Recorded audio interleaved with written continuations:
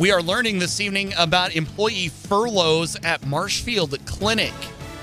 Good evening. I'm Mike Leischner, WSAU News. WAOW-TV is reporting that Marshfield Clinic will be furloughing 3% of their staff.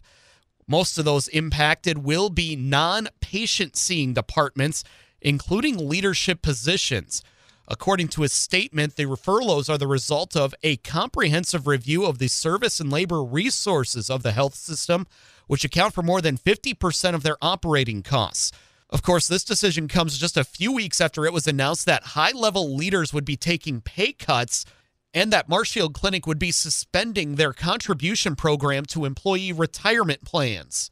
The news also comes after it was announced that merger talks between Marshfield Clinic Health System and Duluth, Minnesota-based Essentia Health broke off. A group of pro-Palestine protesters held a demonstration outside the White House over the weekend and reportedly caused damage to part of the fence.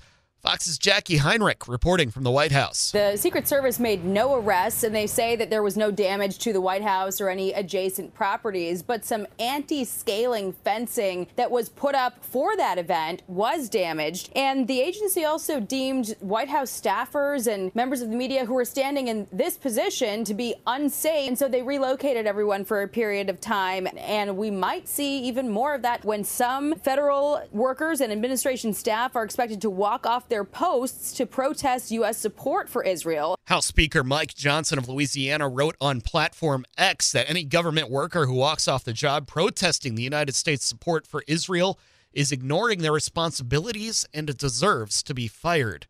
In sports, all signs point to the Milwaukee Brewers signing a pair of international shortstop prospects. MLB.com reports that Jorge Quintana, the number 12 international prospect, and Jesus Mady, the number 22 prospect, will be joining the Brewers farm system for 2024. The club has not yet confirmed the agreements.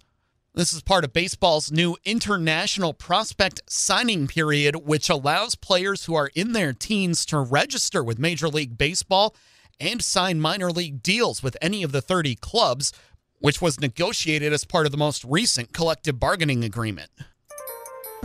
And the News 9 forecast for central Wisconsin for the rest of tonight. We are going to see an overnight low of 10 below with mainly clear skies. Wind chill values reach 20 to 30 below.